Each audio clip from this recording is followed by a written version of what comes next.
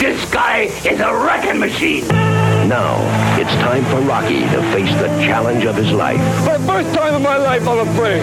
It's time for new allies, new enemies, new dreams, new tears, new danger, new courage, new love, new excitement. It's time for Rocky 3, rated PG. Now playing at specially selected theaters.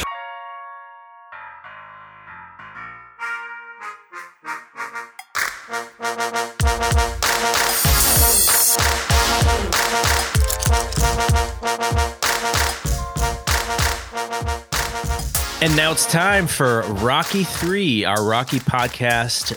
Rocky 3, The Eye of the Tiger. Bringing back Doohan for the third one. How's it going? Hey, last time when we were finishing up, we kind of spoke about how they'd sort of told the underdog to champion story at this point over the first two films. And, to keep things going, they needed to find a new direction. And they did that for these next two films by really stacking the deck against Rocky in terms of his opponents. It's about Rocky having to overcome the odds against these, big monster foes that he's totally outmatched against. It's a little bit more cartoony. I think there are people who liked Rocky as a quite earnest boxing picture who maybe saw this as a jump-off point for them.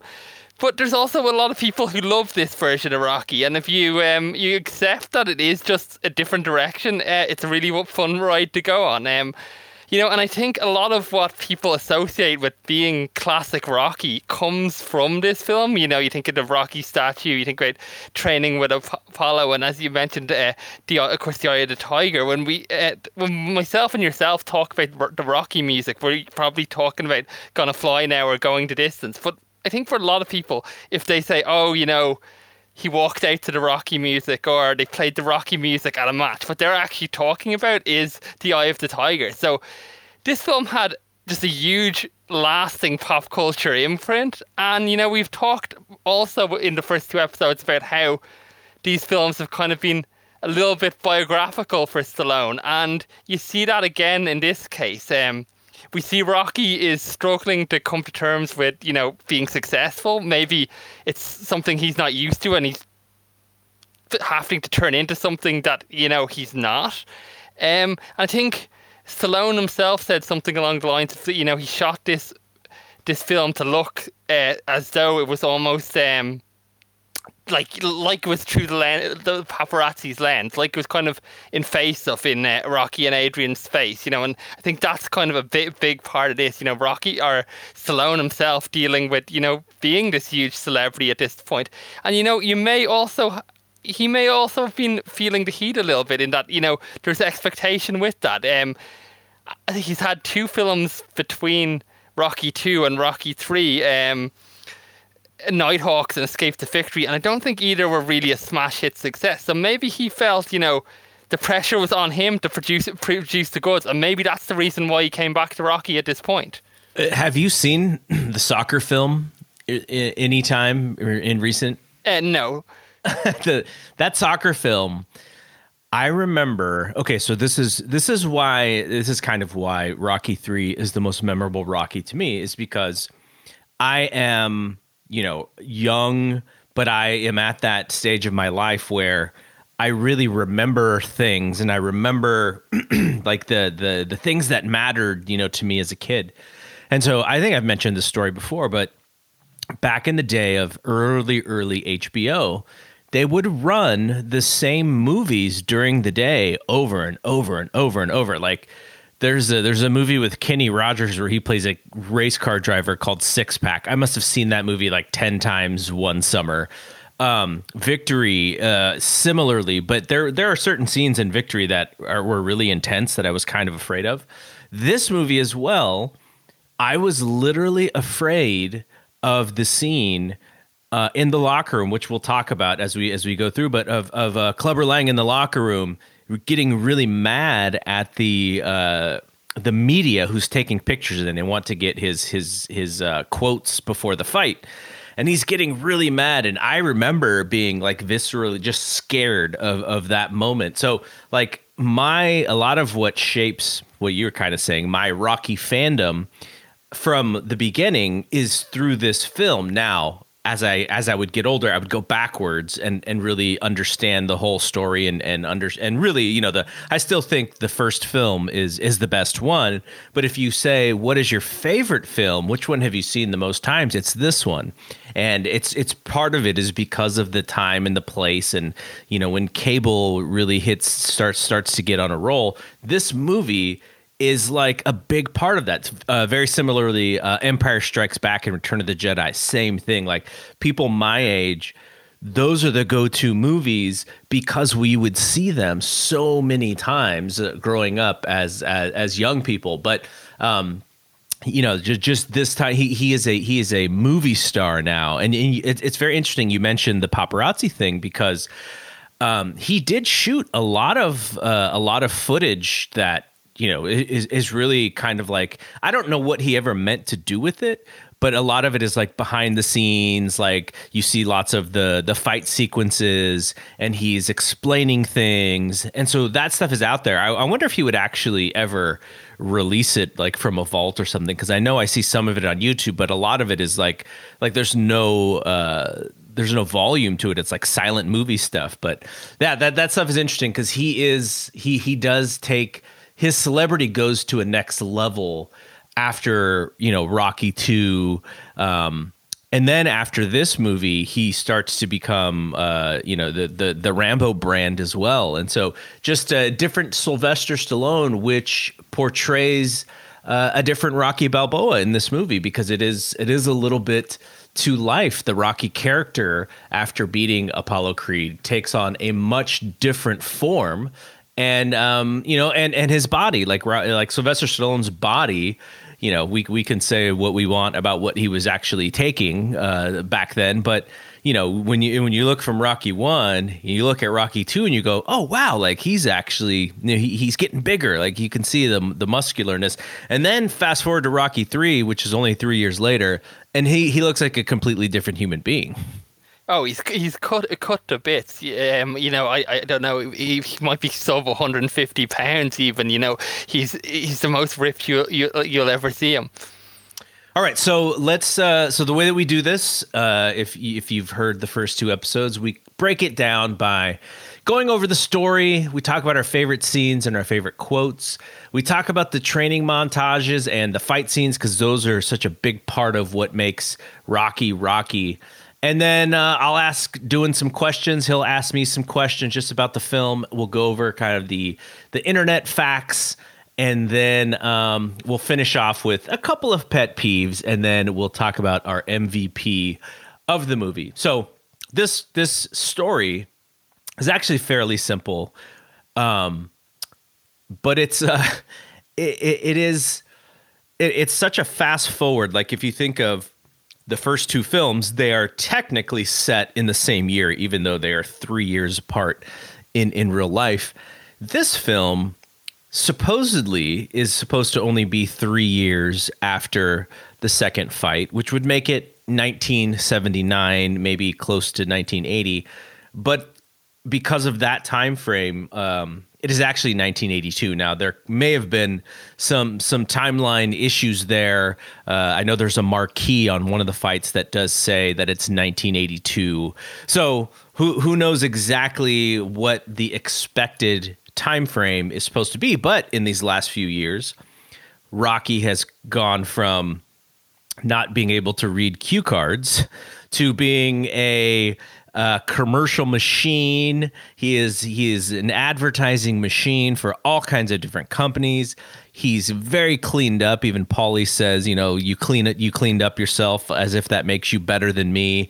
But he looks like a much different person. And so you go from the underdog, the puncher from Philadelphia, to the heavyweight champion of the world. And with that comes nice clothes and the cars and the money and the house. And that also is kind of what Sylvester Stallone is at that point too. And so I thought that's a very nice parallel from the Rocky character to the Sylvester Stallone human being, because it seems genuine. It seems like he is fully comfortable as he was fully comfortable in the character of Rocky Balboa from the first two films, he is absolutely comfortable in this new Rocky Balboa character, handsome and charming, and all of a sudden very romantic as well. Like he just is the total package now. Yeah, I think, something this film does quite well is just kind of injecting pace into the story. We talked about it last time. It's kind of a very long recap of the film before, and then they kind of jumped from story to story to story in that early going. In this one, what they did is there's a very short recap. You really only get what you need to know from Rocky 2, and then it's straight into a montage which takes you through those next 3 years. It's the Eye of the Tiger montage, and it shows you all Rocky's championship defenses. You see him having these 10 defenses, and I think what it does very well is, firstly, like it moves you through the story, and allows that breathing space, for Rocky to change as a person. Within that one video package, you move through 3 years of his life, which is something that Rocky 2 didn't really have. And the other thing I think it does very well is it gradually just feeds you more and more about who Clubber Lang is. Like, initially, you just see him, before you've even been introduced to him as a fighter or as a boxer, you just see him watching Rocky's fights. And then gradually you see, the headlines about him. You see him knocking people out. And, in that first opening montage, within the first, 7-8 minutes of the movie, they've really set up the premise of what the story is. Rocky's winding down his career. There's this dangerous guy on the way up, and they're destined to meet. I think that the way they told that was really, really well done in a very simple short video package. And as you said, yeah, Rocky's turned into a very different person with the success. He's kind of something of it becomes something of a bit of a corporate hack. Yeah. He's more of a brand than a fighter. And that's part of it too. You're kind of looking at it and wondering, is his mind still in the boxing game? Yeah. So after that montage, we see Paulie walking into an arcade. That dates the movie big time, seeing an actual arcade. And he sees a Rocky pinball machine. I don't know how he's able to walk with a bottle of whiskey literally in his hands, but he throws the bottle of whiskey, kills this Rocky pinball machine, goes to jail. Rocky bails him out. And there's a sense of that, Paulie they're using the Paulie character to basically say, because in the original Rocky, they are almost equals, and now you see the distance between the two guys just based on Rocky's success. So Rocky is very smooth and buttoned up, and like you said, like a corporate champion. And he has a match for charity with Thunder Lips, the Ultimate Male, played by one Hulk Hogan. And we'll talk about that story of how Hogan gets involved in this movie later in this show. They have their match, and it sets up the possibility of Rocky retiring. He gets a statue at a press conference, and he's about to announce his retirement. Like you said, Clubber Lang, who has been coming up and placing himself as the number one contender, wants the fight, and the way that he gets the fight is to really challenge Rocky's manhood, including saying some choice words to Rocky's wife, which was not very respectful. And rumor has it that his mom, when his mom first saw the film, she was very disgusted with those lines at Adrian. And so Mickey doesn't want Rocky to take this fight because he sees Clubber Lang as an absolute killer. And he doesn't want Rocky to take it. Rocky's frustrated.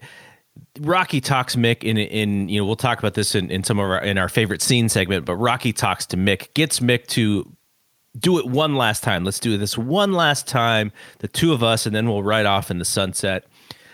They train for the fight. there's a little bit of a spat in the locker room for the fight. You see Rocky and Mr. T. Their teams are kind of converging in the back before the fight starts. A little bit of a fracas. Mr. T shoves Mickey out of the way. Mickey gets I don't actually know what happened. I'm assuming a heart attack or something, but he had been in a little bit of pain from the Thunder Lips wrestling match as well. There was a little bit of foreshadowing there where he had some struggles. So Rocky is all set against the title defense. He can't do it without his manager, and Mickey is so frustrated with Rocky because he just is like, look, how can you not be prepared for this moment? If I haven't, taught you anything, it is to be prepared for stuff like this.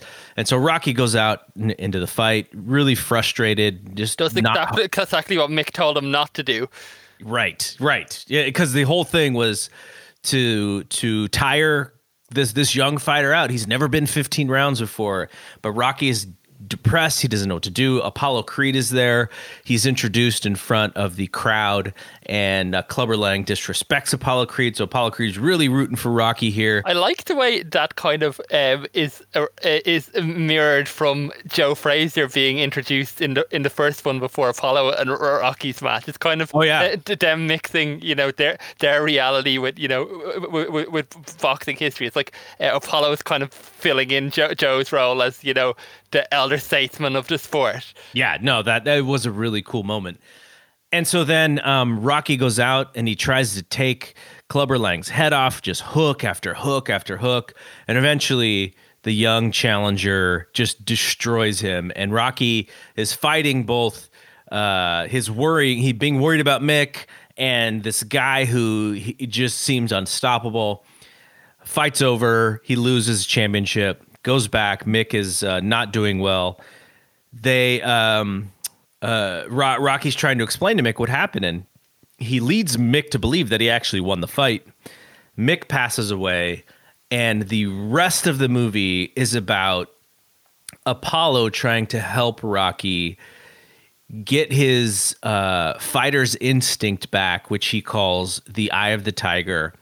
And Rocky, he communicates to his wife that his heart's not in it for any other reason than the fact that he's really scared of Clubber Lang. So the second half of the movie is about his redemption from losing the title, from being scared of this up-and-comer, and Apollo teaches him a little bit of his style of boxing, how he was trained, how he was brought up in the business to give the slugger Clubber Lang a different version of Rocky for this second fight.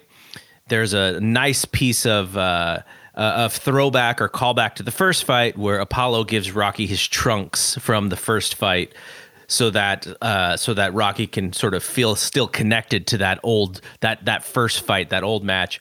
Apollo does this solely on the guise that Rocky owes him a favor. Rocky goes out, he beats Clubber Lang in the second fight, and then at the end of the movie, what Apollo's favor was that he and Rocky were going to have a little bit of a sparring match in the back, though no headgear. I was very disappointed in the no headgear. All right, let's take a quick break from the Rocky 3 podcast, and let's talk about Bet Online. Sports are coming back, and so are your chances to bet on your favorite teams and events, and there's no better place to start than our exclusive partners, Bet Online. Get in on the action for this week's UFC, or check out odds on NASCAR, Formula One, and Premier League. I wonder what the odds would have been for Balboa Lang 2. Can't wait for your team to come back? BetOnline has future odds, including win totals, division winners, and even league championships.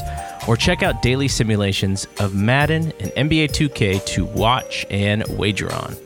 Visit betonline.ag and use promo code BlueWire to receive your new welcome bonus. That's promo code BlueWire. BetOnline, your online wagering experts. And back to Doing and myself, finishing the Rocky 3 podcast. Now we will dig into it with some of our favorite scenes.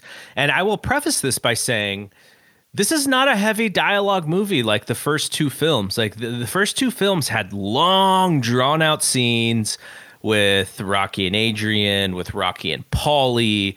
And this one is much short. The scenes are shorter. The dialogue is shorter. It's much more about sort of punchy punchlines and less about, letting a scene kind of just go. So my favorite scenes, and as we get to favorite quotes, I can't say that there's a ton of them because, there's also lots of fighting in this movie. So if we take out the fighting, because we will talk about that in the fourth segment, what you're really stripped down is to a handful of scenes that I thought were actually really good. And I'll open with the open, like you said, the montage. The montage is not really a scene in of the way that we've sort of described these things in the first two shows, but it is like a really good piece of, I don't know what it is, 8 minutes or whatever, of just fast forwarding that story, like you said, and bringing us to what the time is. And it does a really good job of that. When I was younger, what I used to get a kick out of is where you could see where Rocky looked more like he did in Rocky 1 and 2 versus he does now, because they would show like old footage. He's on the cover of Ring magazine. He's on the Muppet Show, and I'm like, oh, that had to be him from like 2 or 3 years ago. So that stuff is really fun. That was Sylvester Stallone's real Muppet Show appearance they used. I thought that was cool. Oh yeah, like they just dubbed the Rocky name over it, and then I guess it was from 79. So he was on the Muppet Show in 79 as Sylvester Stallone. So that's where they took that stuff from. And so,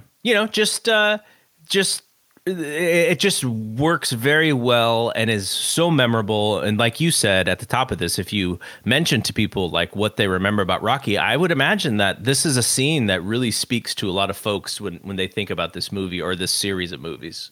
Yeah, I think it really, as I said, it did two things. It established a new rivalry, and it just gave them a chance for Rocky to transition from the underdog to okay, now we're looking at Rocky's story as the champion and what he's dealing with, as a successful fighter, who has all these defenses under his belt. So the second one that I chose. Now, again, this is a little bit of a zag from our zigging in the first two podcasts that we did about this, but the entire scene with Hulk Hogan is so good because I think they're getting a few things across here. A, Rocky has become such a big celebrity that doing things for charity, he's not just a boxer, he's actually someone who is famous and does real work and can actually get people to pay to for good causes. They compare him to they don't compare him, but there's a mention of Bob Hope, and that's what Bob Hope did because of it used his fame in that way. And the second thing is that they really they didn't tell you that professional wrestling was necessarily fake. But Rocky was trying to work with Thunderlips, going like, "How about I'll do this and you do this?"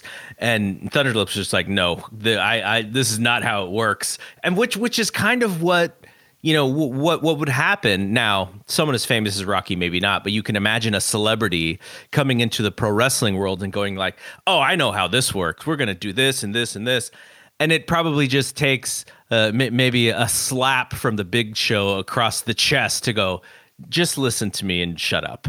And so I thought that was pretty good. And then, Hogan, for all that he became, he really shines big on this screen. And I don't know if people back then predicted that out of this movie comes this, this really step level up in his pro wrestling career. But man, he just looks like a superstar in this in this segment. And at the end, he redeems himself as sort of like a nice guy and just, that's the name of the game. And he has personality, he has charisma.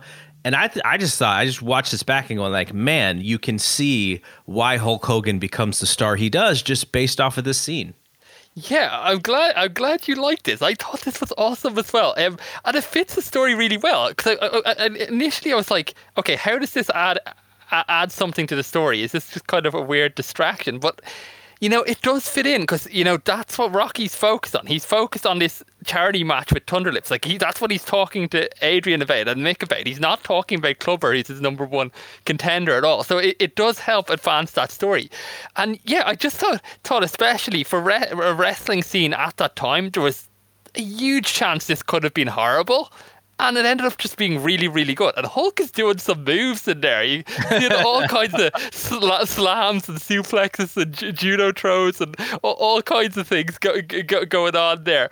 I think Hulk, kind of like Duran, said about tagging Stallone pretty hard when he got in the ring with him. I think Hulk pretty much said the same thing, is that, like he slammed the hell out of him and thumped his back really hard. And, he said that, there was no complaints out of Stallone. He took the beating and kept going. But, yeah, I just thought that was really good. And another thing I just found interesting watching it was, seeing, after the brawl breaks out, the crowd start, throwing stuff at Hogan in the ring. It just kind of foreshadowing of the NWO angle. Oh yeah, I didn't even think about that. So many years later, but Hulk, ever the worker, he got in his big move. He got the big leg drop in on Rocky. He mentioned something about having the largest arms in the world. So he was building Hulkamania right there and then. And what I was going to say to you is, like, this had to be inspired by Ali Inoki, right? That's interesting because Stallone, like we said, he is a student of the game, of the fight game, and I guess it would have to be, though.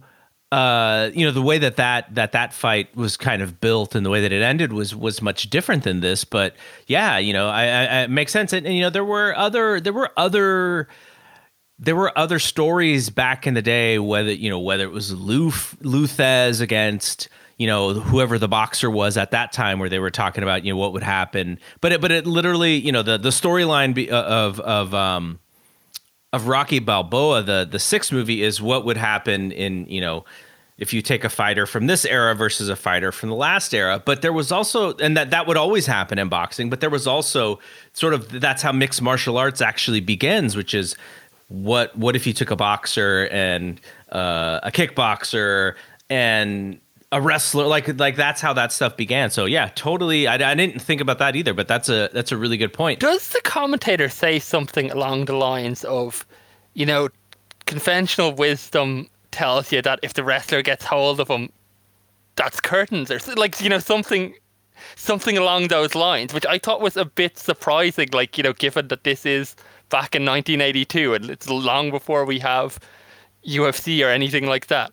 Yeah, no, there's lots of really good stuff in that scene. The one thing I was going to say is I saw an interview from 82.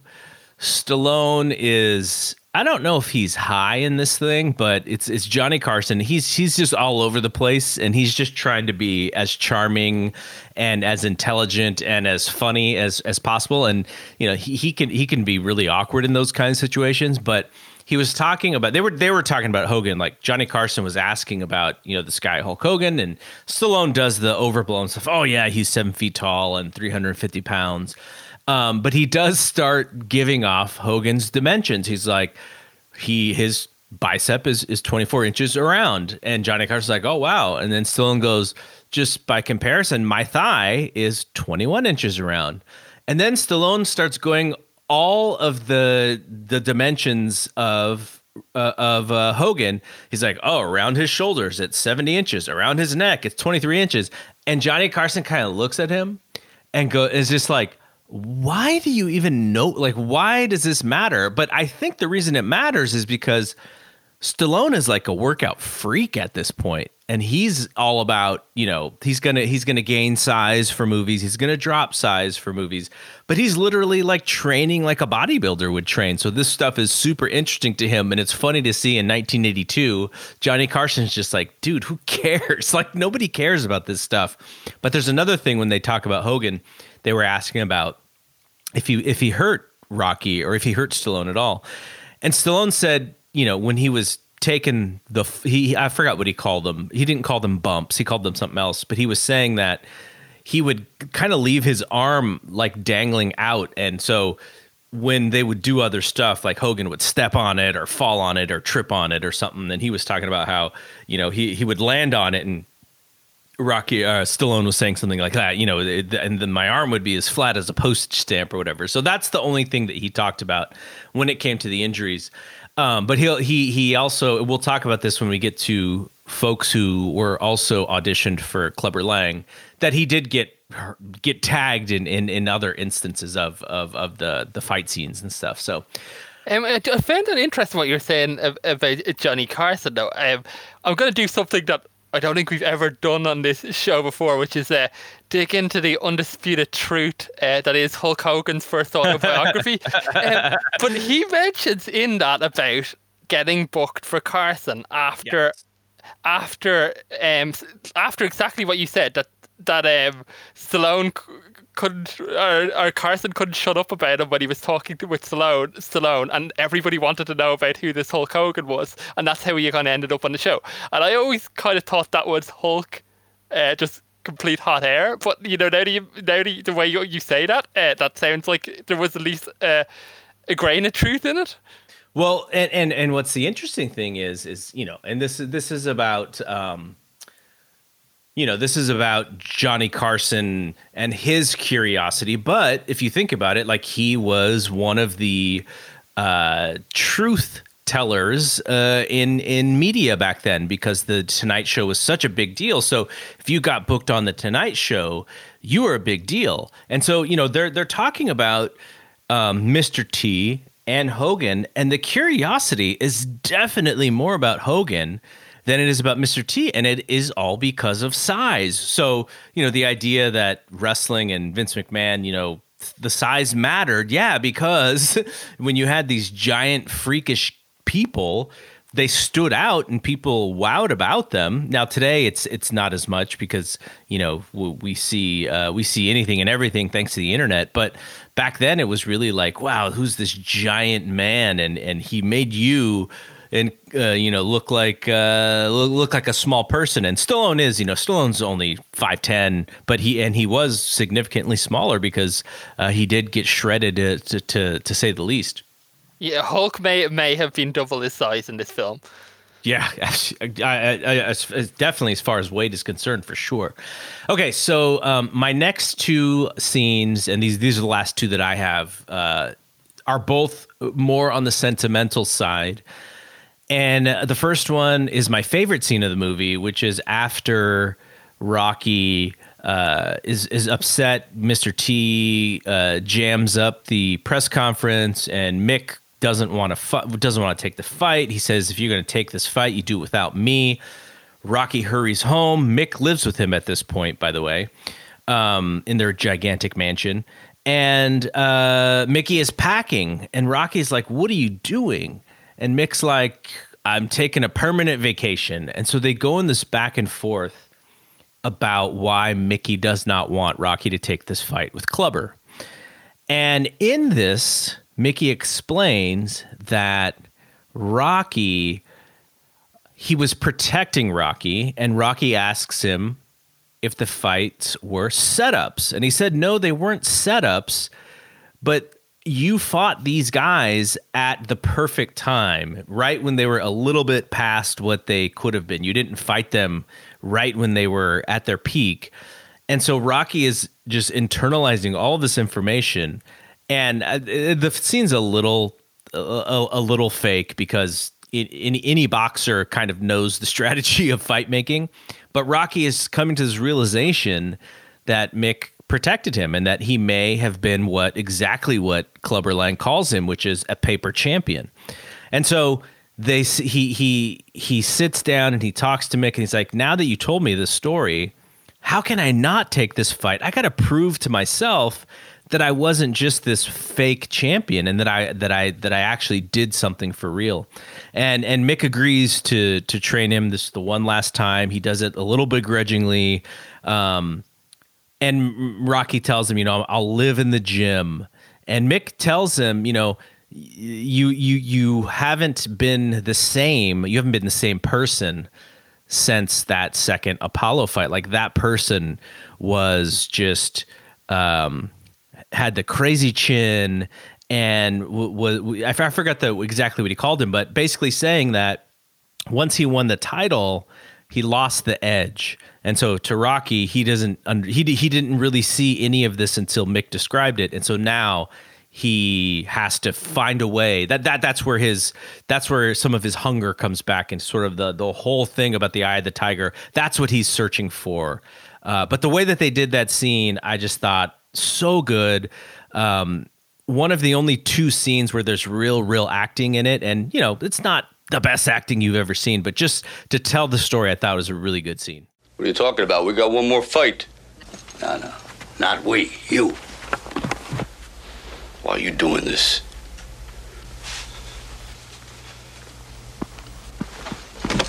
I said, why are you doing this?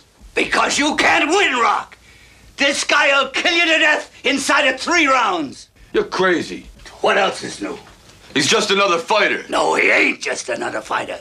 This guy is a wrecking machine, and he's hungry. Hell, you ain't been hungry since you won that belt. Oh, what are you talking about? I've had 10 title defenses. That was easy. What do you mean easy? They was handpicked. Setups? Nah, they were setups. There was good fighters, but they wasn't killers like this guy. He'll knock you into tomorrow, Rock. Yeah, and I kind of feel like the thing with Mick and that is that he's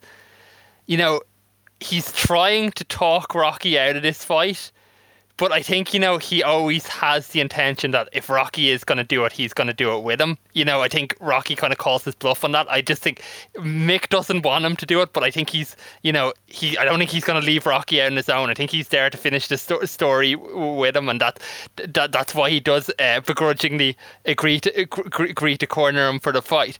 And, it's something we do see in the sport a lot, and it's, especially when we see an underdog champion, they finally climb the mountain. They take one or two maybe softer fights, or they don't go after the biggest, toughest guy in the very next fight.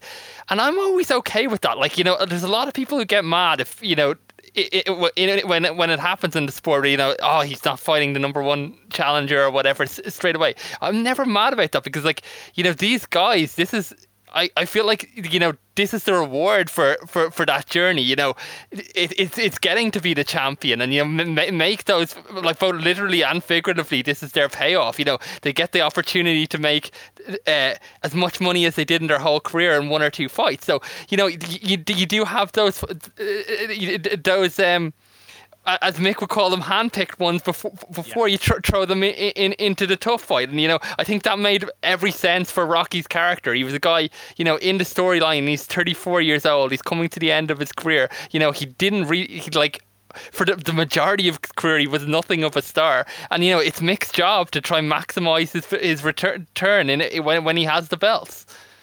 And the lingo that Mick uses in this scene, when I'm 6 years old or whatever watching it, I don't really understand what he's talking about. I don't understand what handpicked means. I don't understand what setups mean. But as I learned more about boxing and then going back and watching this scene, it made so much more sense. And the entire idea of our website, the fight game, like, that's literally what the fight game is.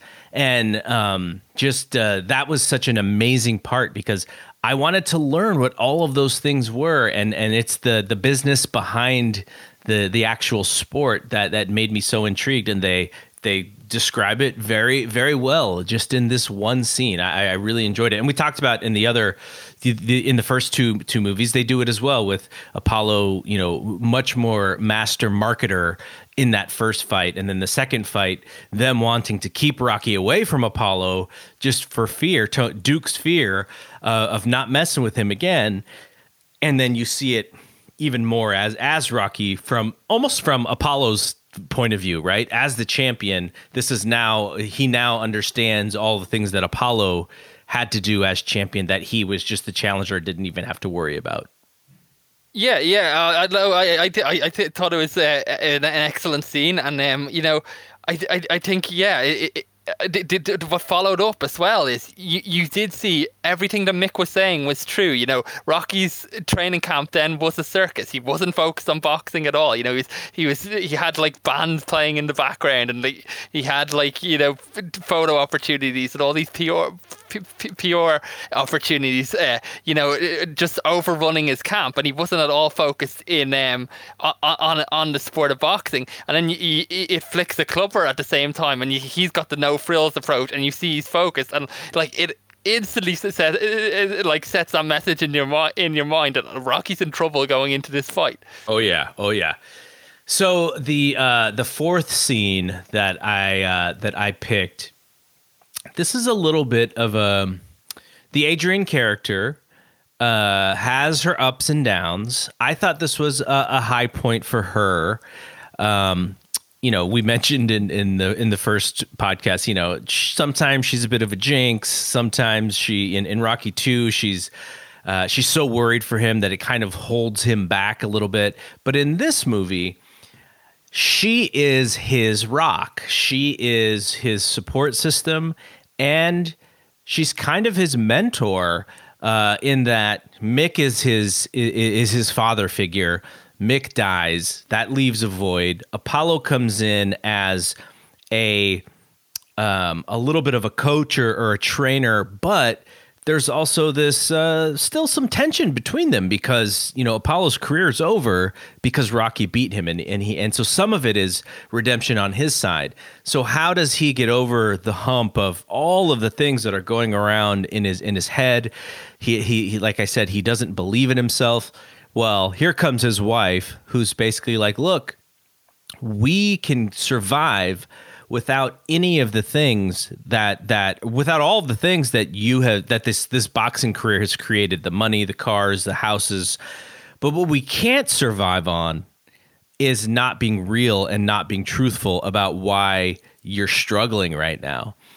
And he is screaming and yelling at her, and she's screaming and yelling back at him. And he's given every single excuse in the book, except for what his problem is. And so she catches him and she goes, just tell me the truth. And he admits that he is afraid of the fighter that he sees in the other side. And some of that is because he also learned the reality of what Mick did for him. Mick was scared for him as well and put him in situations that he would succeed rather than scary situations where he might fail. And now he's in a super scary situation of possible failure. You're on the mountaintop, and you can always be back at the bottom again. And so I thought that scene was great. It's maybe Adrian's best moment as a character from the standpoint of because she kind of gets lost in these movies as they are way more about Rocky. This is her sort of scene stealing moment right before the big fight. To me, this is Adrian's best scene. It's very different Adrian than we've ever seen before, and you know, like, he really goes at Rocky in this, and I think what I like about it is it's just her perception and her knowledge of him. Because even though she's not around the boxing world and she doesn't know the sport of boxing or like the sport of boxing at all, she kind of knows what makes him tick. And you know what she's saying is like, okay, it's okay to be afraid. Like when she finally gets it out of him. But what she's also saying is, look, you're the one who has to live with this. When you decide to call it a day, you have to live with this decision, and I have to live with you living with this decision. It's like, you know, she's making the point that, like, you're not somebody who'll give up this easily, and you know, this is gonna haunt you. Like, she knows that, like, if Rocky doesn't deal with this, you know, it's gonna be something that hangs over him for the rest of his life. And I thought that was really good because it's a story that's, you know, an overriding theme in this film and throughout the series. Rocky has a difficult time letting go. You see with Apollo, he has a difficulty, like, he's still struggling with the fact that Rocky beat him.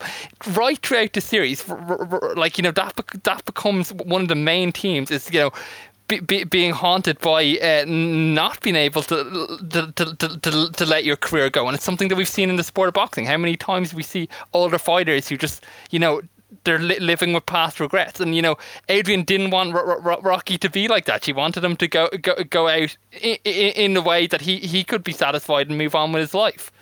Yeah, absolutely. Were there any other scenes that you really enjoyed? Okay, there's a couple. One of them is, where Rocky goes into Apollo's old gym and all the fighters stop and, they're kind of looking at him like, what's the former champion doing in here? And that's where Apollo kind of goes like, these guys have the eye of the tiger. This is what you're missing. Mm-hmm. The reason why I like that is just it kind of gave me that feel of, those classic boxing gyms or, where you have young, hungry fighters. You think of something like, when we talked about our other series, we talked about the Kronk gym in the 70s and 80s where, they had all the young Olympic hopefuls in there training and, trying to, they were just about to live out their dreams. And, that energy that they brought to it, it would rub off on the veteran fighters, the Tommy Hearnses and people like that. And I kind of just got the sense of that's what, Apollo was trying to tap in by bringing Rocky to the gym. He was trying to get that young energy of these enthusiastic fighters who still got their whole career ahead of him and get Rocky fighting like a young fighter again. It's like you even see it to this day with say Robert McCracken, who trains the UK Olympians. He's also Anthony Joshua's coach. He was Carl Froch's coach. And both those guys always had the young fighters in camp with them because there's, such an excitement about them and, that motivation rubs off. And I like that as kind of a way to kind of relight the fire in Rocky. The scene is also foreshadowed when as you described, the Rocky's training camp for the first Clubber Lang fight is a circus. And Mick tells him, he's like, why are we here? Why can't we get back to the gym? This is not what boxing training is like. We need to get back to the old, dark, sweaty gym, And so that was a nice little foreshadow to where Apollo eventually takes him. And I suppose the other one that I really liked was, when Rocky's struggling to deal with, the defeat and the loss of Mick, and he goes back to Mick's gym, and the first time you hear Apollo in the background, he I don't know, he says something about, Rocky not hitting the bag right. They're like, who's that voice? And, stepping out the back of the room, it's Apollo. And he kind of setting the scene of the rivals turned friends and, how Apollo's going to take on that mentor role. And the reason why I love this one is just because I just imagine watching this in the cinema for the first time. And, Apollo stepping in, and you're like, oh, wow. So that's where I just feel like that would have been such a cool moment to witness at the time. Absolutely. No, yeah, that's a good one. Do you know, is there any historical moment that they may have taken from? I was trying to think of, rivals turned friends. Now, that has happened before. But what is the moment where, the rival actually becomes part of the camp to help the fighter, overcome the next challenge? I don't know. Has that ever happened in boxing? I've seen it happen in later years, Matthew Macklin and Jamie Moore, who had one of the great British title fights back in the day. Towards the end of Macklin's career, he started training with Jamie Moore as his coach. So there is kind of examples, but I can't think of any back then. I'm sure there must have been some back in those days too. All right, so let's move on to our favorite quotes. And like I said, the dialogue in of itself isn't super heavy, but there are some fun one-liners if you listen closely. And that's going to be most of what my favorite quotes are. And then, so I'll give my quotes and then I'll let you take it away. So setting it up, Rocky bails Paulie out of jail. And Paulie is basically, he's drunk. He's also very frustrated because Rocky is, he and Rocky were once the same person. And now Rocky is on top of the world. And so if you remember in in Rocky 2, when he first gets his first check and he's buying all the cars and all the jewelry and all the jackets and stuff, he buys Paulie a watch. And so, call back to Rocky 2, Paulie's like, "What have you ever done for me?" "Oh, you gave me this lousy," and he doesn't call it a Rolex, he calls it an X-Lax watch. He says, "You gave me a lousy X-Lax watch," and then he throws it to the ground. After I realized, as I'm growing up, I'm like, oh, he meant Rolex. Oh, and then X-Lax is something completely different. Now I get the joke. When I was younger, I was like, what the heck is he even talking about? Well, I don't even understand this. But so, though that's a little one-liner that I really enjoyed rewatching it. There's a moment in the Thunder Lips charity match where he's about to enter the ring, and Paulie again goes, "Why are they carrying him?" And then Mick goes, he's walking, like just to sort of set the scene for this monster figure that Rocky is going to have to battle. I always love that line. I also like at that one as well. Mick's talking about like the size of him, and he says like it's like fighting a dinosaur. He says, "Do you ever fight a dinosaur?" And Rocky says, "No, not lately." And I think Mick says they can cause a variety of damage. Yeah, those lines when he kind of goes back to the Rocky 1, Rocky 2 character, I really do dig those. So this one's more serious. We already talked about the scene, but it's just when Mick tells Rocky kind of like what happened to him, and Rocky's thinking like something changed within him, and Mick's like, no, like the worst thing happened to you that could happen to any fighter. You got civilized. And that word civilized, the way that he uses that word, it's always really stuck with me and hung with me. That happens in boxing all the time, where you finally reach a certain level of success, and then you kind of take your foot off the gas pedal because you reached the mountaintop, and now what's next? So I always liked the way that Mick used that word, civilized.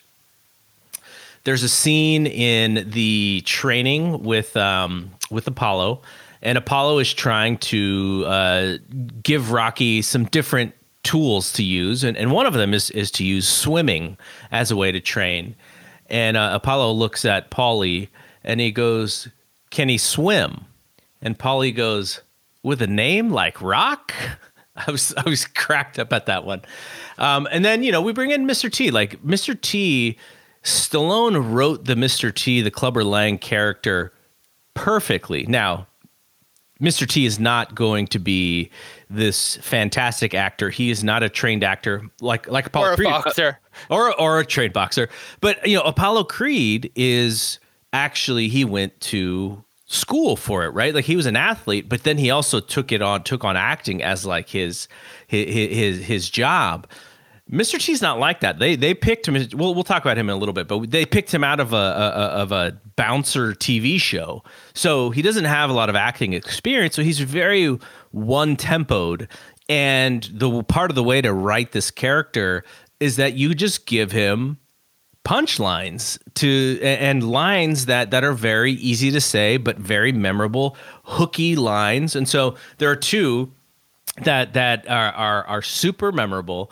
Obviously, "I pity the fool." That became a humongous line in the early 80s. Like that was a go-to line for everything. It was in the pop culture sphere from the second that line came out of his mouth. "No, I don't hate Balboa, but I pity the fool, and I will destroy any man who tries to take what I got." And the other one is when they asked Mr. T for a prediction for the second fight, and he goes, "Prediction," and then he just goes, "Pain," and he just holds that end of that word, and again, very much becomes in the pop culture lexicon. Everyone and their mom would say that. They would set their friends up to say that, and those two lines became just as big of a thing for Mr. T as anything else he would do in his career. There's two others I like as well. One of them is when he's talking to the reporter. He says, "I'm going to crucify him real bad," and the other one is just I just like because it's another thing that's resonated in pop culture. You hear it on a lot of songs and things like that. You hear the vocal samples, which is they don't want me to have to toil because I'm not a puppet like that fool up there. Mm-hmm. Mm-hmm. So yeah, so Davey, two of the others I liked. Another one when Mickey and Rocky are having that discussion about the handpicks and that Rocky can't beat this guy. Rocky's gonna try to tell Mick I've beaten other guys. I can beat this guy, and Mick's just throws cold water on it completely. It's just this guy will kill you to death inside of 3 rounds. Oh yeah, he'll knock you into tomorrow, Rock. Yeah. And the last one I was thinking of is just another one of just the way Rocky's kind of quite charming. It's just Apollo and Paulie are kind of going at each other a fair bit, and Apollo's kind of losing his patience with him. And Rocky just says, "Apologies, it takes about 6 years to get to know him." The what sets that scene up is actually a fair bit of racism, and we'll get to that when we talk about the pet peeves, because that is the one thing that hangs with me on this movie, and we'll talk about that in a little bit. But okay, so the last one that I had was when they're at the in the last fight, referee's giving them both instructions. And Mr. T goes, "I'm going to bust you up," and Rocky says, "Go for it." "Go for it" becomes the tagline for the 5th fight or the 5th movie. So they turned that into a song and everything. So that line, that "Go for it" line hung with Rocky fans for a while too. Okay, so let's talk about, kind of the montages and the fights and the music. So we talked about Eye of the Tiger, and I'll drop this just in now, but I did a little bit of research because I was trying to figure out, how do you get from Eye of the Tiger, which is an actual song played by a band that, was a little, I don't think people would consider it like super rock kind of music, but it was that music that sort of changed. It told you that Rocky 1 and Rocky 2 were this kind of movie, and now we're kind of transitioning. That song really signifies that. So as the story goes, originally, I think I know where you're going with this. This blew my mind. So there's a few fun tidbits about this. So originally, the song that was going to be used in this montage, or was actually created for this montage, was a song by a guy by the name of Joe Esposito called "You're the Best." And that song was not used in this movie. And then it was punted from Flashdance as well, which uses Maniac for their scene. And it is finally used in the very first Karate Kid in that montage, that fight montage, "You're the Best," where he starts winning, where Daniel LaRusso starts winning fights. So that song gets punted 2 different times and is iconic for that scene, but that was originally written for this movie. And I'm just assuming that Stallone just didn't feel that it fit necessarily. Did you hear anything about why? I didn't really hear about why. It just because it's such a big iconic song. When I learned that, it really shocked me. And one of the things to mention about that is the person who was the director of Karate Kid was Avildsen, and so I think obviously the word got through, somehow filtered through to him, and he thought this song was awesome. And let's be honest, both of those songs rule. Either one is great, but I think it worked out the best because I think Eye of the Tiger is great for Rocky, and I think You're the Best is great for the Karate Kid.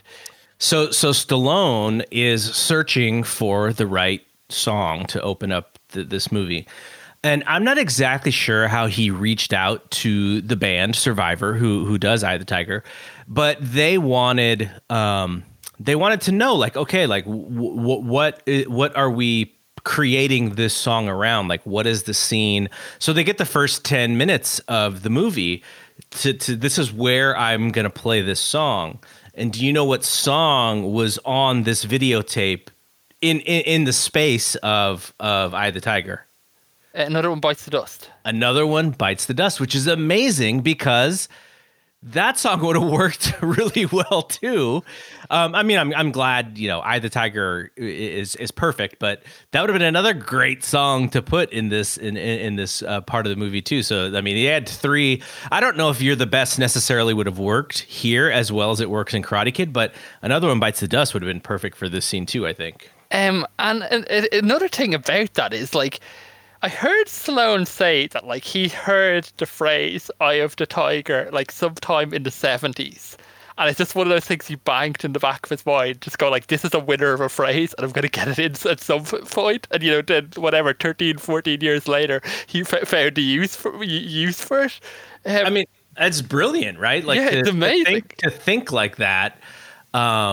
You know, that's why he's good at this stuff, is because he had that kind of mindset to think like that. You know, to think sort of just, you know, I think most people, you get that first movie, Rocky, and you're like, okay, like that's, you know, essentially that's enough.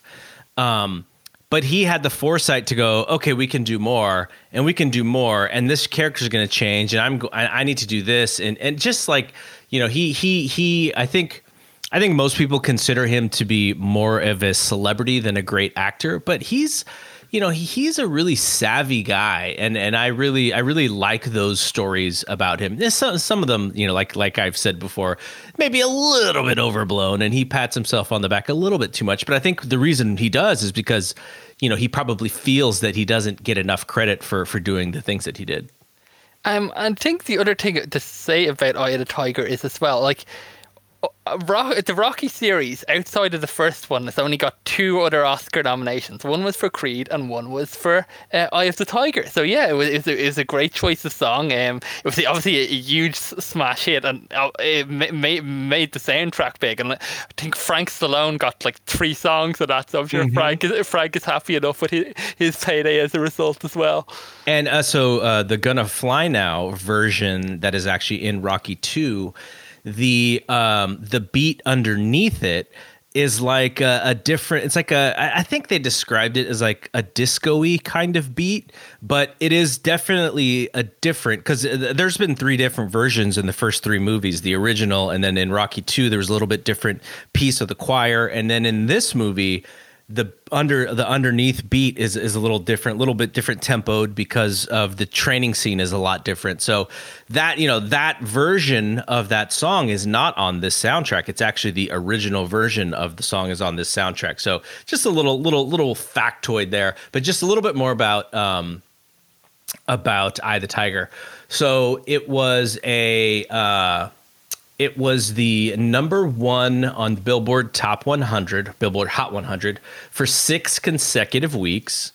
It was the number 2 single of all 1982, only behind Olivia Newton-John's Physical.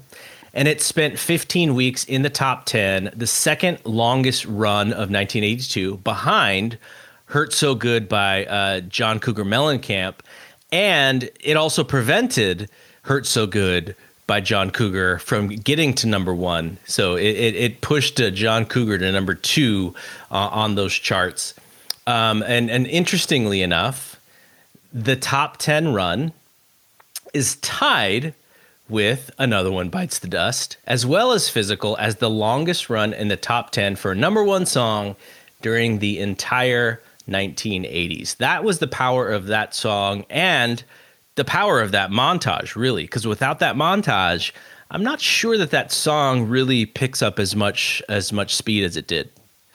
And one other thing, and you can tell me what you know about this, is Hulk Hogan, as always said, he used Eye of the Tiger as before Real American. And I've never really seen footage of him coming down to Eye of the Tiger. But do you know? I assume that is true. And do you know anything about that?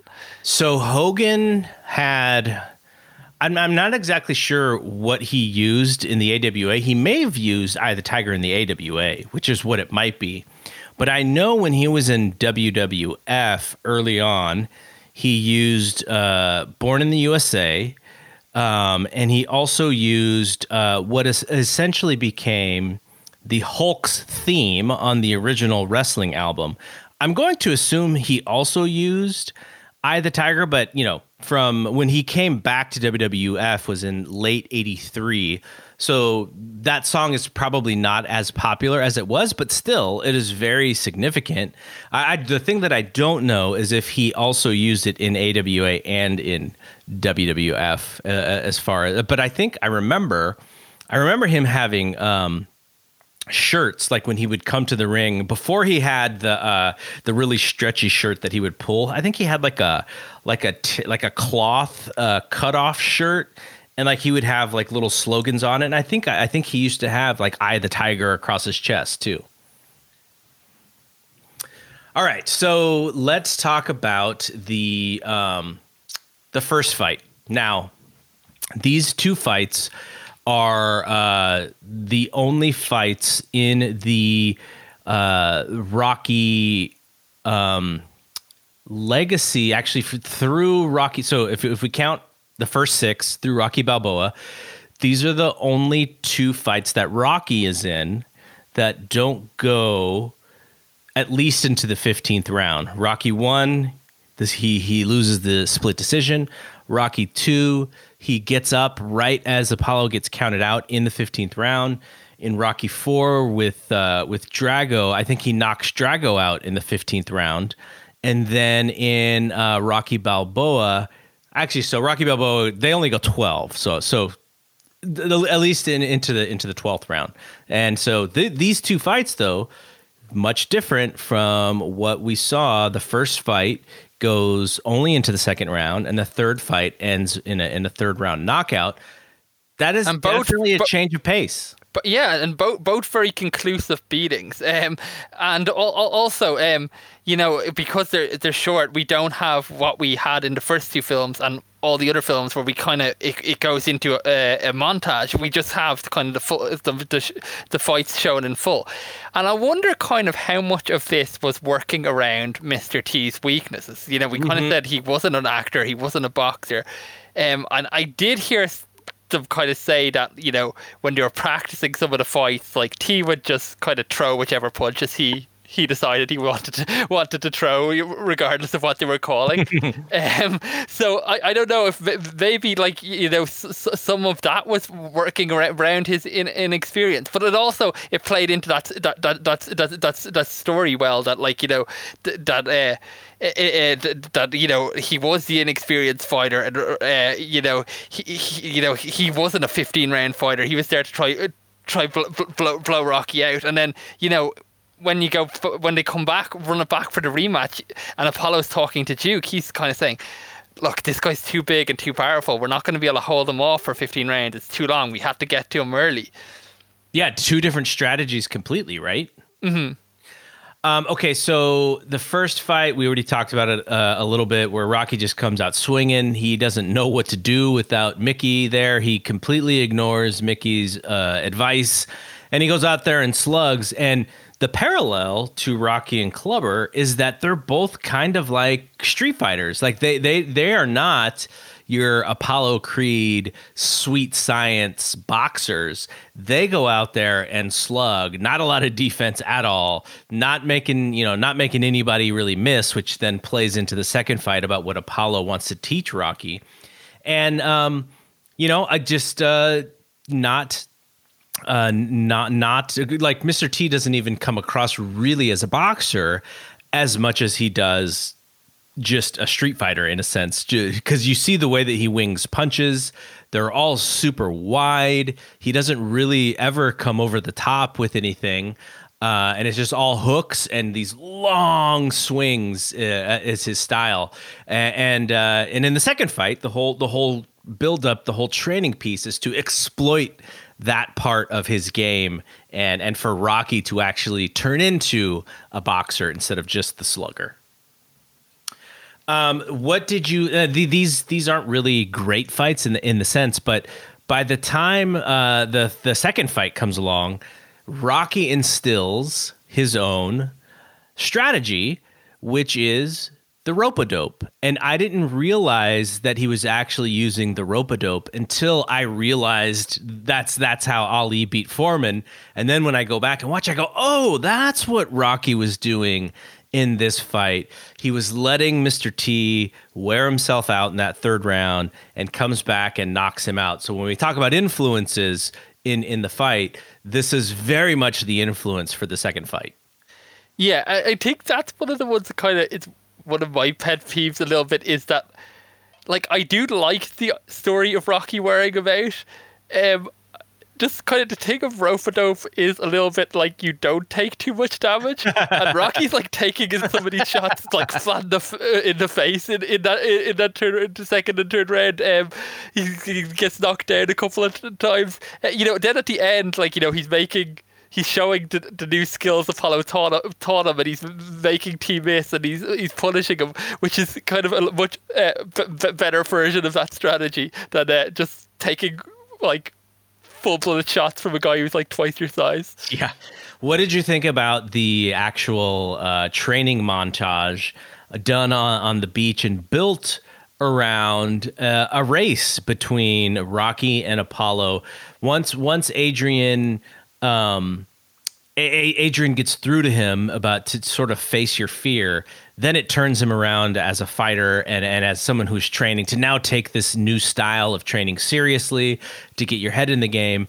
And this, the way that Apollo trains him is much different than the way that Mickey trained him. And the montage is different. Like I said, the Gonna Fly Now has a little bit of a different beat to sort of set the tempo, because they are on the beach, they are in LA, different from being in Philadelphia. But what did you think about that whole montage? Yeah, like, I liked it again as a change of pace, because, like, the montages we've seen and it's to date, and the ones that would follow this are all kind of, they're very focused on building power. It's these strength, like crazy strength exercises.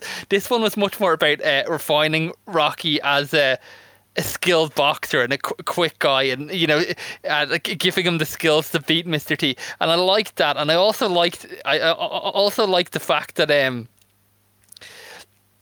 that this kind of continued on that theme that we saw in the last one, where they teach Rocky, like they teach an old dog new tricks. They teach Rocky how to fight a different style again. Like last time he had the thing where he was moving away from the southpaw and fighting right-handed. This time, he's stopped being a slugger and he's starting to be more of a boxer. He's building new facets even to his boxing repertoire even late in his career. All right, so I'm going to switch one thing up. We had been doing the sort of like the questions where I kind of ask you about certain things that I'm thinking of when I'm watching this fight. And then we do the facts or the research that we did after. But I want to switch that and do the sort of the research before, because then I think it'll make the questions that I have sound a little bit make a little bit more sense. But just to get through these now, they're not sort of hot and heavy. They're more just tidbits of factoids, as you will.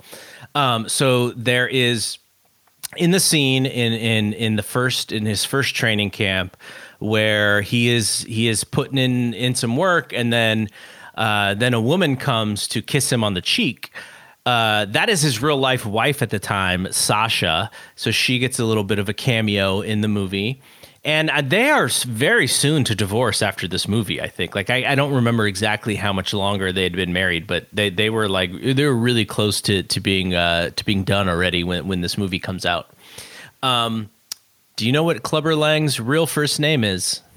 I do not. James Clubber Lang. And do you know what Mr. T's real name is?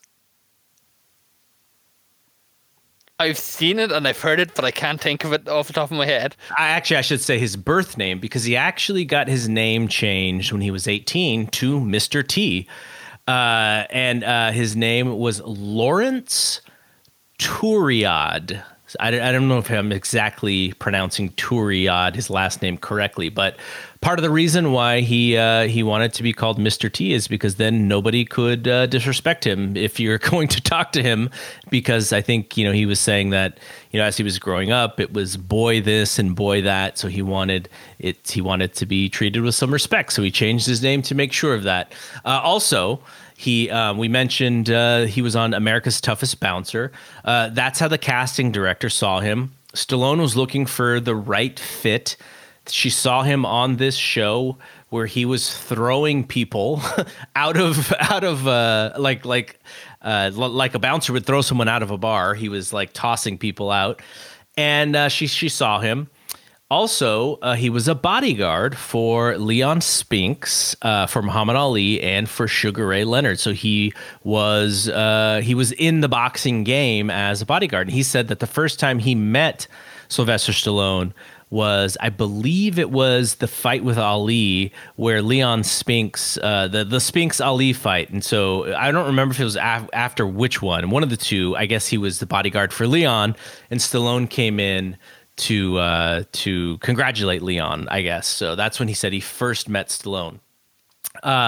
So we meet the second Rocky Jr. There were 5 Rocky Juniors in all of the first 6 films. This is the second one. We mentioned that the first one was actually Stallone's original son, his first son, Sergio.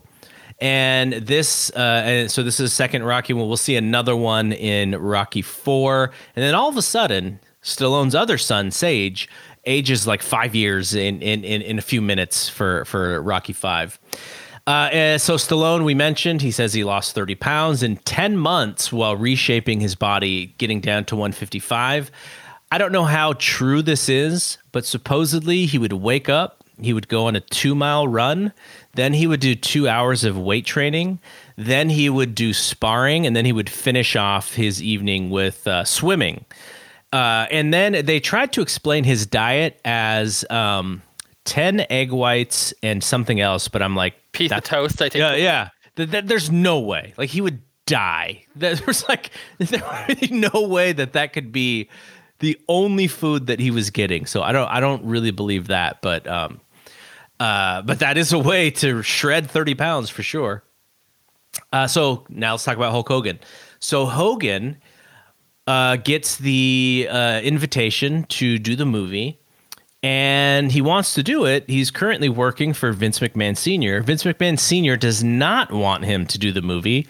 This is kind of part of the deal with wrestling, is they don't want the wrestlers to get too big because they may leave the wrestling business. And so Vince was like, nope, you can't do it. You got to keep wrestling. And Hogan's like, all right, I quit. So he does the movie, and then he goes to the AWA, and then thanks to the movie, he is an even bigger star. And by the time Vince McMahon Jr. takes over the WWF, he calls Hogan to be his guy. And this is what we see from WWE today actually begins when Hogan comes back to the WWF, and his celebrity is due in part to his role in this movie. And how much of this movie do you think was important in setting the ball rolling for WrestleMania 1? Because obviously, 2 of the main features of that are Mr. T and Hulk Hogan, and what put both of them in the spotlight is this film. Obviously, T would have had the A-Team at that stage, so it was probably kind of more what they played up his role in. Yeah. But without this, we would have never got there. So what actually is interesting, and I was just about to talk about WrestleMania, is Hogan from Rocky gets a certain amount of celebrity, but because he is in pro wrestling, that certain amount of celebrity, there's a ceiling to it. Mr. T from this movie, he goes into television, and the ceiling in television is much higher than it is in pro wrestling. So you could say in their collective sports or arts, Hogan is a much bigger star to wrestling than Mr. T is to television. But the ceiling is so much bigger that Mr. T is actually the one that helps popularize pro wrestling, even though Hogan, as big as he was still not bigger to the public than Mr. T was for WrestleMania. So that's a really interesting kind of way to think about how that happened. Because we are, today, if you ask someone, on the street corner or in a bar, Hulk Hogan or Mr. T, they're probably equal. Hogan maybe even be above that from a celebrity standpoint because of just the longevity of his career. But at this time, it was Hogan who was actually lower on the totem pole than Mr. T. Yeah, and you really have to respect the foresight of Stallone with that casting as well, like of Mr. T. As we said, they got a guy who was virtually unknown, just had the right look, had the right charisma for the role, and it really worked. I don't know how well this would work. Like, I don't imagine a Mr. T type character as the opponent in Creed. Like, I think this is very of its time. Yeah. But he was the perfect guy for it. He spoke, he delivered the lines perfectly. He just had the look, he had the charisma. He was absolutely the right guy to make this into a monster hit. Absolutely. Okay, so we learn Mickey's last name is Goldmill, and it's at his funeral. He is Jewish. That is something that was, I think, surprising to some folks because they just thought that he was like just this Irish Catholic person in the first two films. And we talked about that in our first podcast where, Harvey Keitel was the original character for Paulie. And so they were really going this route of an Irish setting for the individuals. We mentioned Frank already. Frank is also in this film as a boxer in the montage. So Frank gets to play a couple different roles. He's on the soundtrack. He's in the film as a boxer. He's also does some stunt double stuff for Sly, but sort of famously, Sly wanted him to he wanted to be the one to take Hogan's press slam into the crowd in the Thunder Lips segment, and Stallone was like, no, let's actually get someone who knows how to take that fall. I don't want you to get hurt. There's a rumor that I hadn't really heard until recently that Morgan Freeman, I heard this as well, auditioned for the trainer role for Mr. T's trainer, for Clubber Lang's trainer. I had never heard this until just recently. Yeah, it's the same as myself, and it's an odd one, but at the same time, like, Morgan Freeman at that, like, the idea was that he was passed over, and at that time Morgan Freeman was completely unknown. It wouldn't be still for another 5 or 6 years probably until Morgan started to break through. So this is from the website Total Rocky.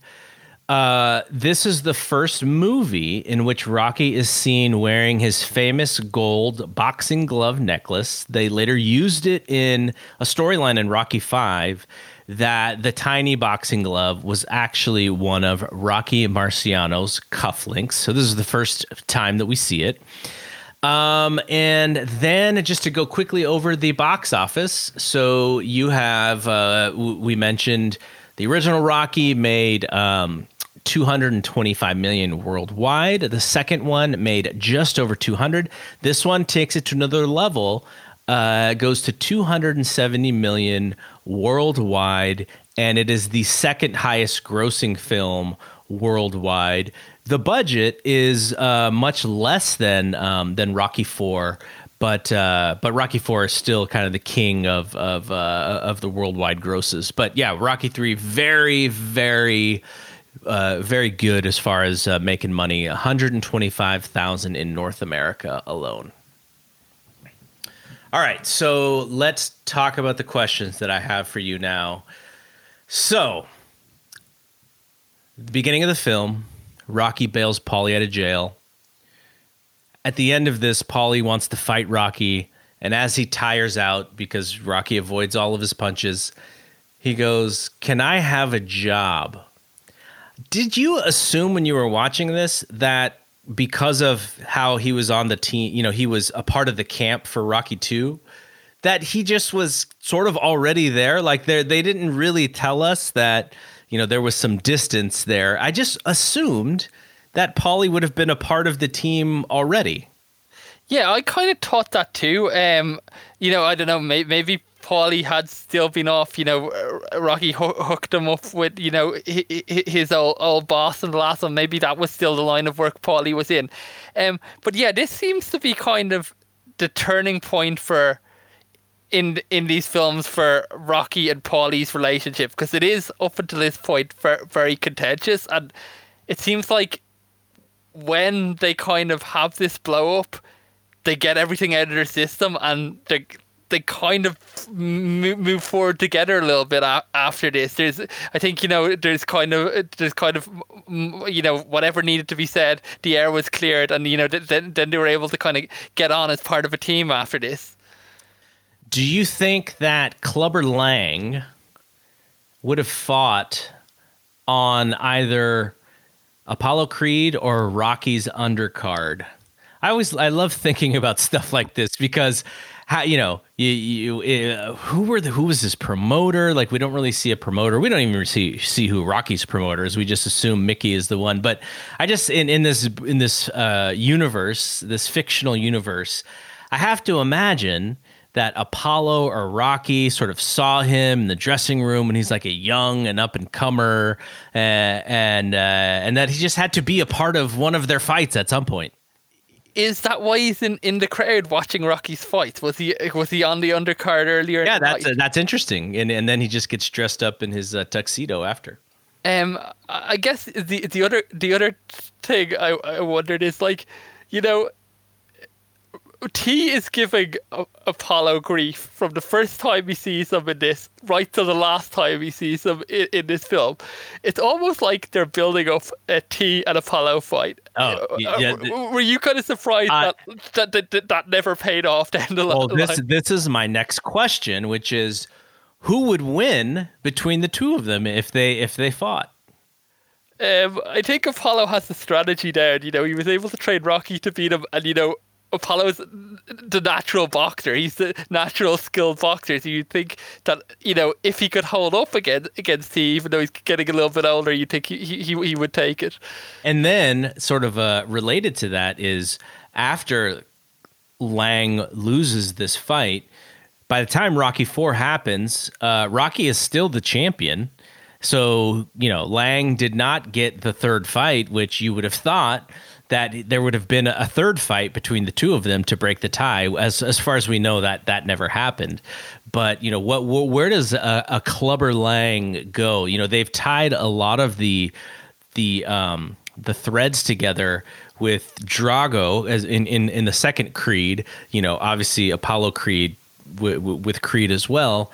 But Clubber Lang and Tommy the Duke Morrison disappear. They just go away. Well, Tommy the Duke Morrison, he has his own struggles in real life.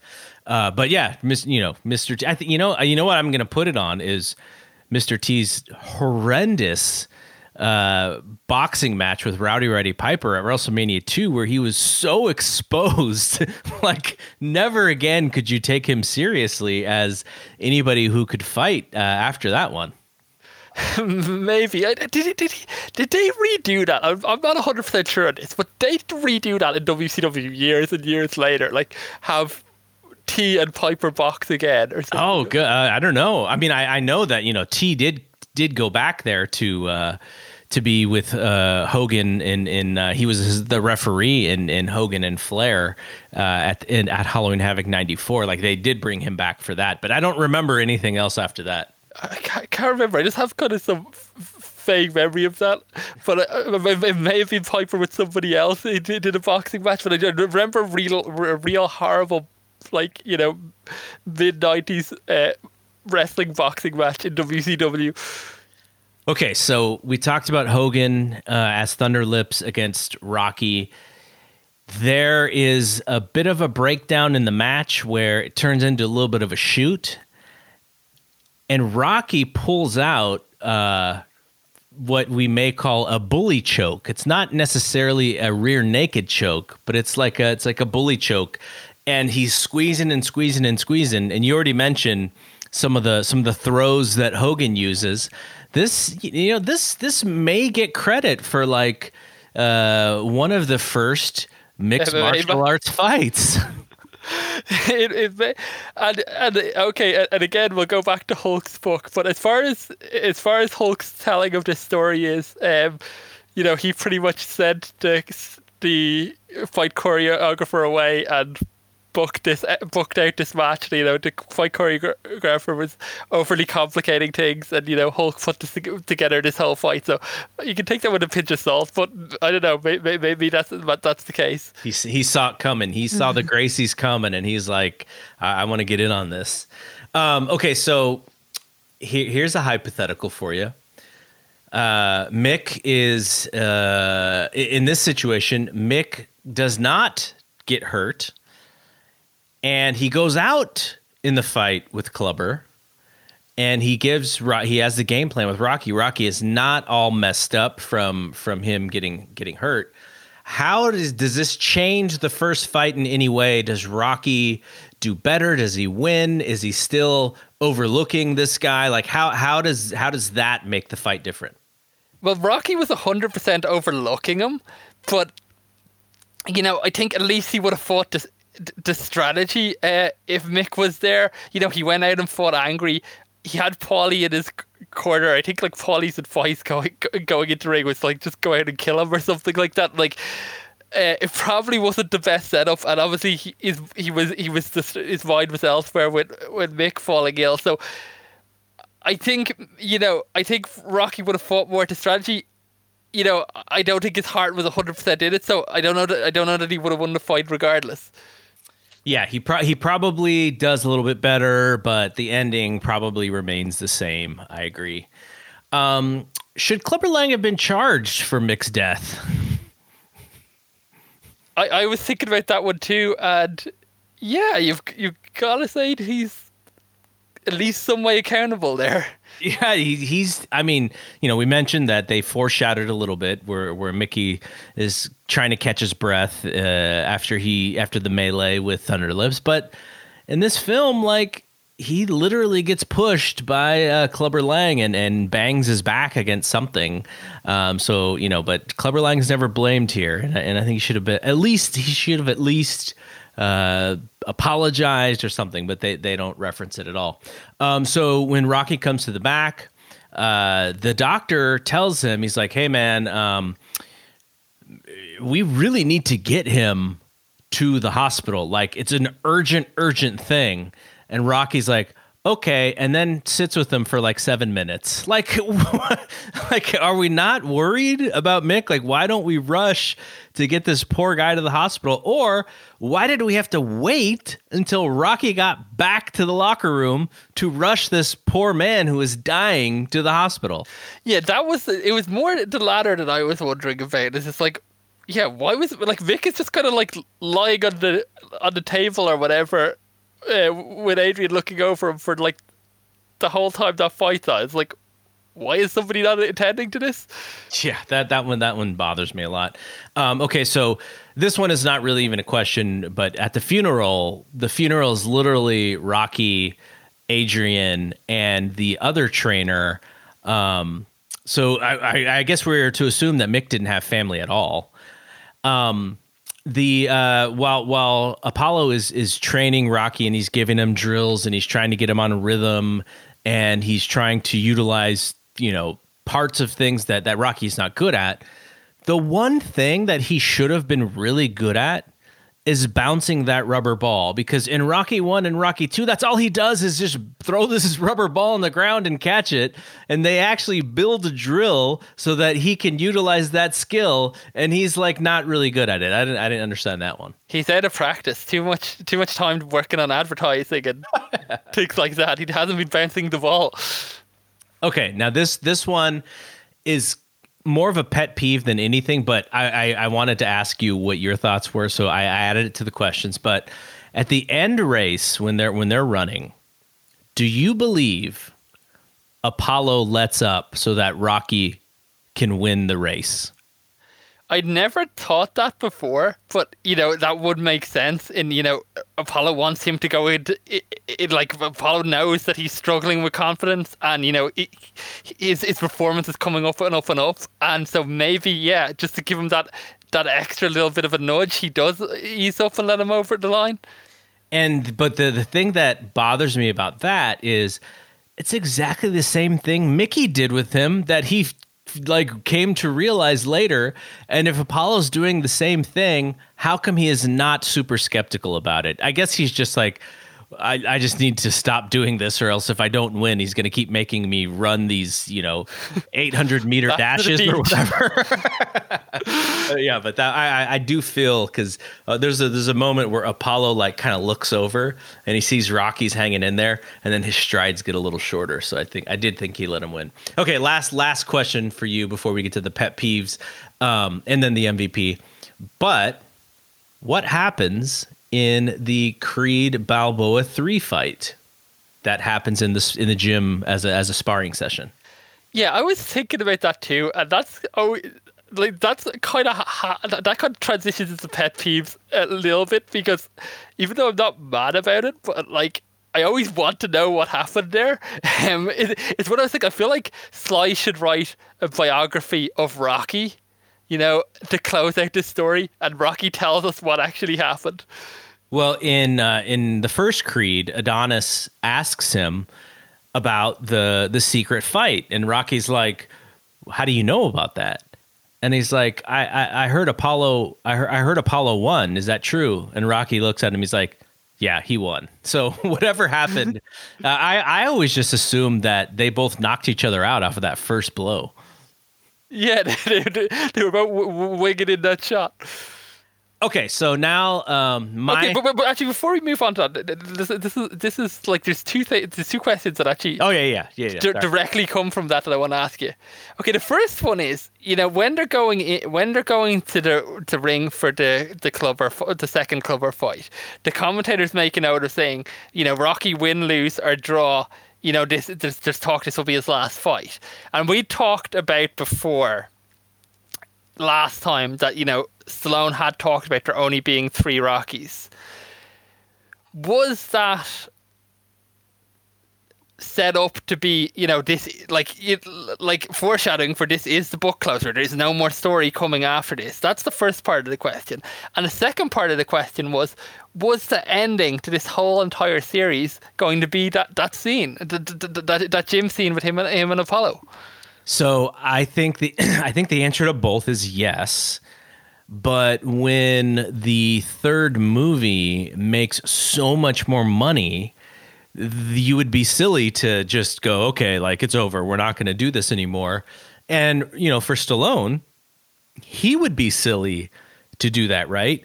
And to answer your first question, the reason why I say yes is because the killing off of Mickey has way more meaning if the movie ends at number 3. In number 4, they got to repeat the whole thing over again using a different character, and they continue to do that throughout the series. So I think he thought, okay, we need this really powerful thing. We're gonna kill off Mick, and that's gonna be the redemption. Because by the time the 4th movie comes, the 4th movie is so over the top when it comes to the story that he couldn't have logically thought that was the next step when he was writing Rocky 3. I don't think. If he had, do you think he would have ever killed off Mickey in Rocky 3? Do you think if he knew there was more story to come, do you think he would have kept Mickey around? So because obviously Mickey does have a role, throughout the rest of the series as kind of an inspiration to Rocky. Yeah, absolutely. I think that's a hard one because of what we talked about in the second one that we did, where he had the 3 films and he had the story for the third one after the second film was done. Here's going to be the story: the manager dies and his his rival is the one who comes and helps him win. So he had that. Now, if he knew that there was a fourth movie, does he maybe delay Mickey dying to the fourth one? And maybe there's something else relating Apollo, or maybe Apollo's not even in the third one and you kind of push that. I think you probably can get maybe two movies out of the Clubber Lang thing, much like you did with the two Rockies, though. I don't know how you would exactly do it. And then, that just changes the whole thing, because if Rocky 3 isn't the end-all be-all and Clubber Lang's got to be in a fourth movie, then he may not be in WrestleMania, and all this kind of crazy stuff happens. But yeah, like I think if you wanted to end it, you would end it with Mickey dying as being the jump off point for his inspiration, because it just means so much to the film if that's how he overcomes. Okay, so now on to the pet peeves. I mentioned it already. The racism bothers me. I don't know if you caught this, but in the melee, Mickey calls Clubber Lang an ape. And I actually didn't even hear that. So I had to rewind it back, and then I was like, gosh, it sort of sounds like that. And so then I looked up the dialogue for this movie, and it is in there. And he says something like, "Get that ape back in the dressing room," or something like that. So that line, after I heard that, I was like, oh gosh, that's frustrating. And then Paulie, his character, is very racist when they go to LA and they go to train. Like, he has comments about not only the sort of the area that the gym is in, because he's so, and it's not like he's even used to this like high class stuff, because we just went over the fact that, he is not living from the Balboa household or anything. But then he mentions, I don't like these people. And Rocky goes, well, maybe they don't like you either. And he goes, well, what did I do to them? Right? Like, that's like it's kind of a funny line, but there is racism involved in that line. And when he talks to Apollo, he's like, you can't train him like a colored fighter. So there's some stuff in there that does not age well for today from this movie. That it bothered me more than it did when I watched it when I was younger, obviously. Yeah, I think, probably what they were going for at that time is showing Paulie to be quite a small-minded, judgmental character who is, made up his mind about people before he's got to know him. And, throughout, as the story goes on, him and Apollo start to form a bond. And so maybe the lesson in that is just kind of about getting, you have to get to know people and give them a chance. You know what I mean? I think that's probably what the story they were going for at the time. As you said, these type of things don't age well. So the other pet peeve, this is a really small one by comparison. In the same melee where Mick calls Clubber Lang the name, they are. It looks like they're going to the ring. Is that what you assumed that they were doing? Yeah, I assumed that they were just ahead of ring walks. Okay, so how come their gloves aren't on? I didn't spot that. Yeah, because Rocky has his hands taped and they're like, okay, it's time to go, but he doesn't have his gloves on. And I noticed neither did Clubber Lang. As they're walking, Clubber Lang's a little bit in front of him. As they're walking, neither of them has their gloves on. And I was wondering, were they going to put the gloves on like right when they got in the ring? I was kind of wondering, like, what is the from all the boxing that I've seen, all that stuff happens in the dressing room before you walk out. But I didn't know if like maybe there was a time where the gloves got put on maybe right before ring walk or something. I don't know. I didn't really know what that whole process was like. Okay, so the last one, two more. I have two more.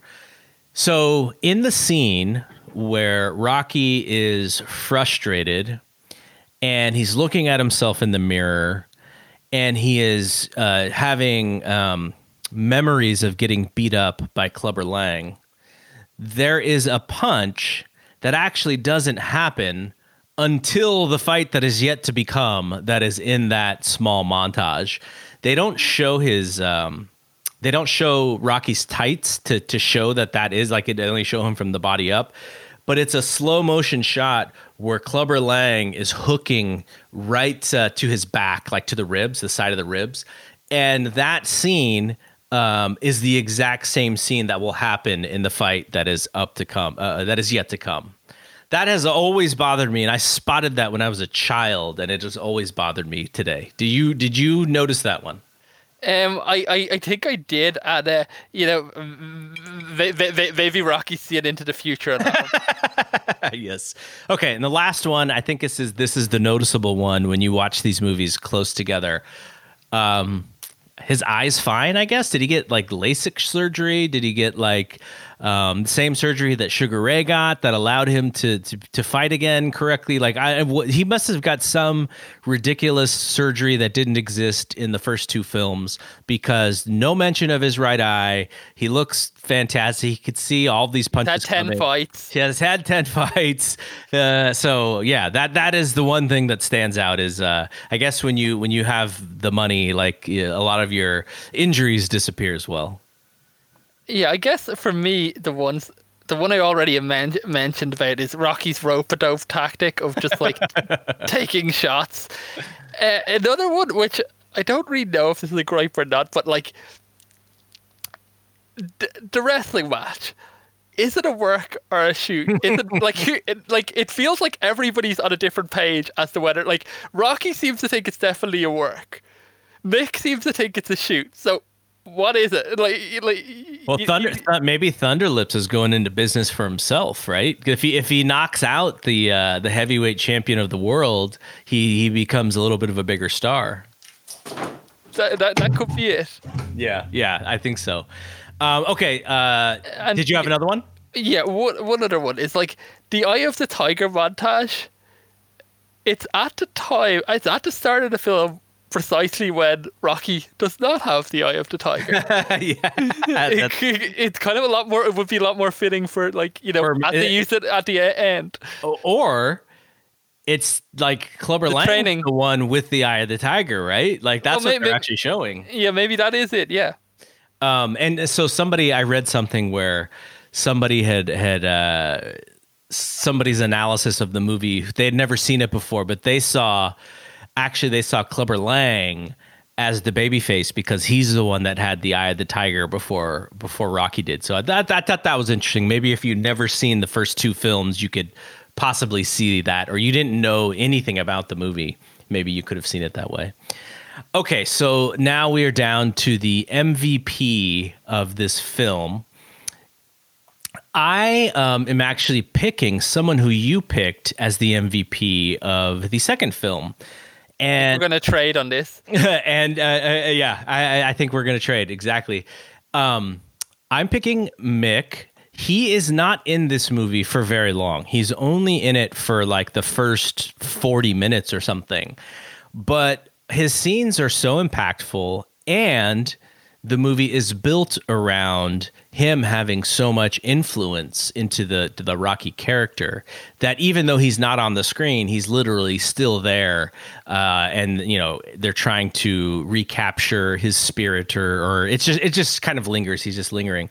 And then my second MVP, maybe the person who you're talking about, but Adrian's speech is really the whole impetus for the comeback, and her character isn't very annoying at all. Like, she's just really supportive. She's the wife of a famous celebrity, but when push comes to shove, she is really the heart of the last half of the film.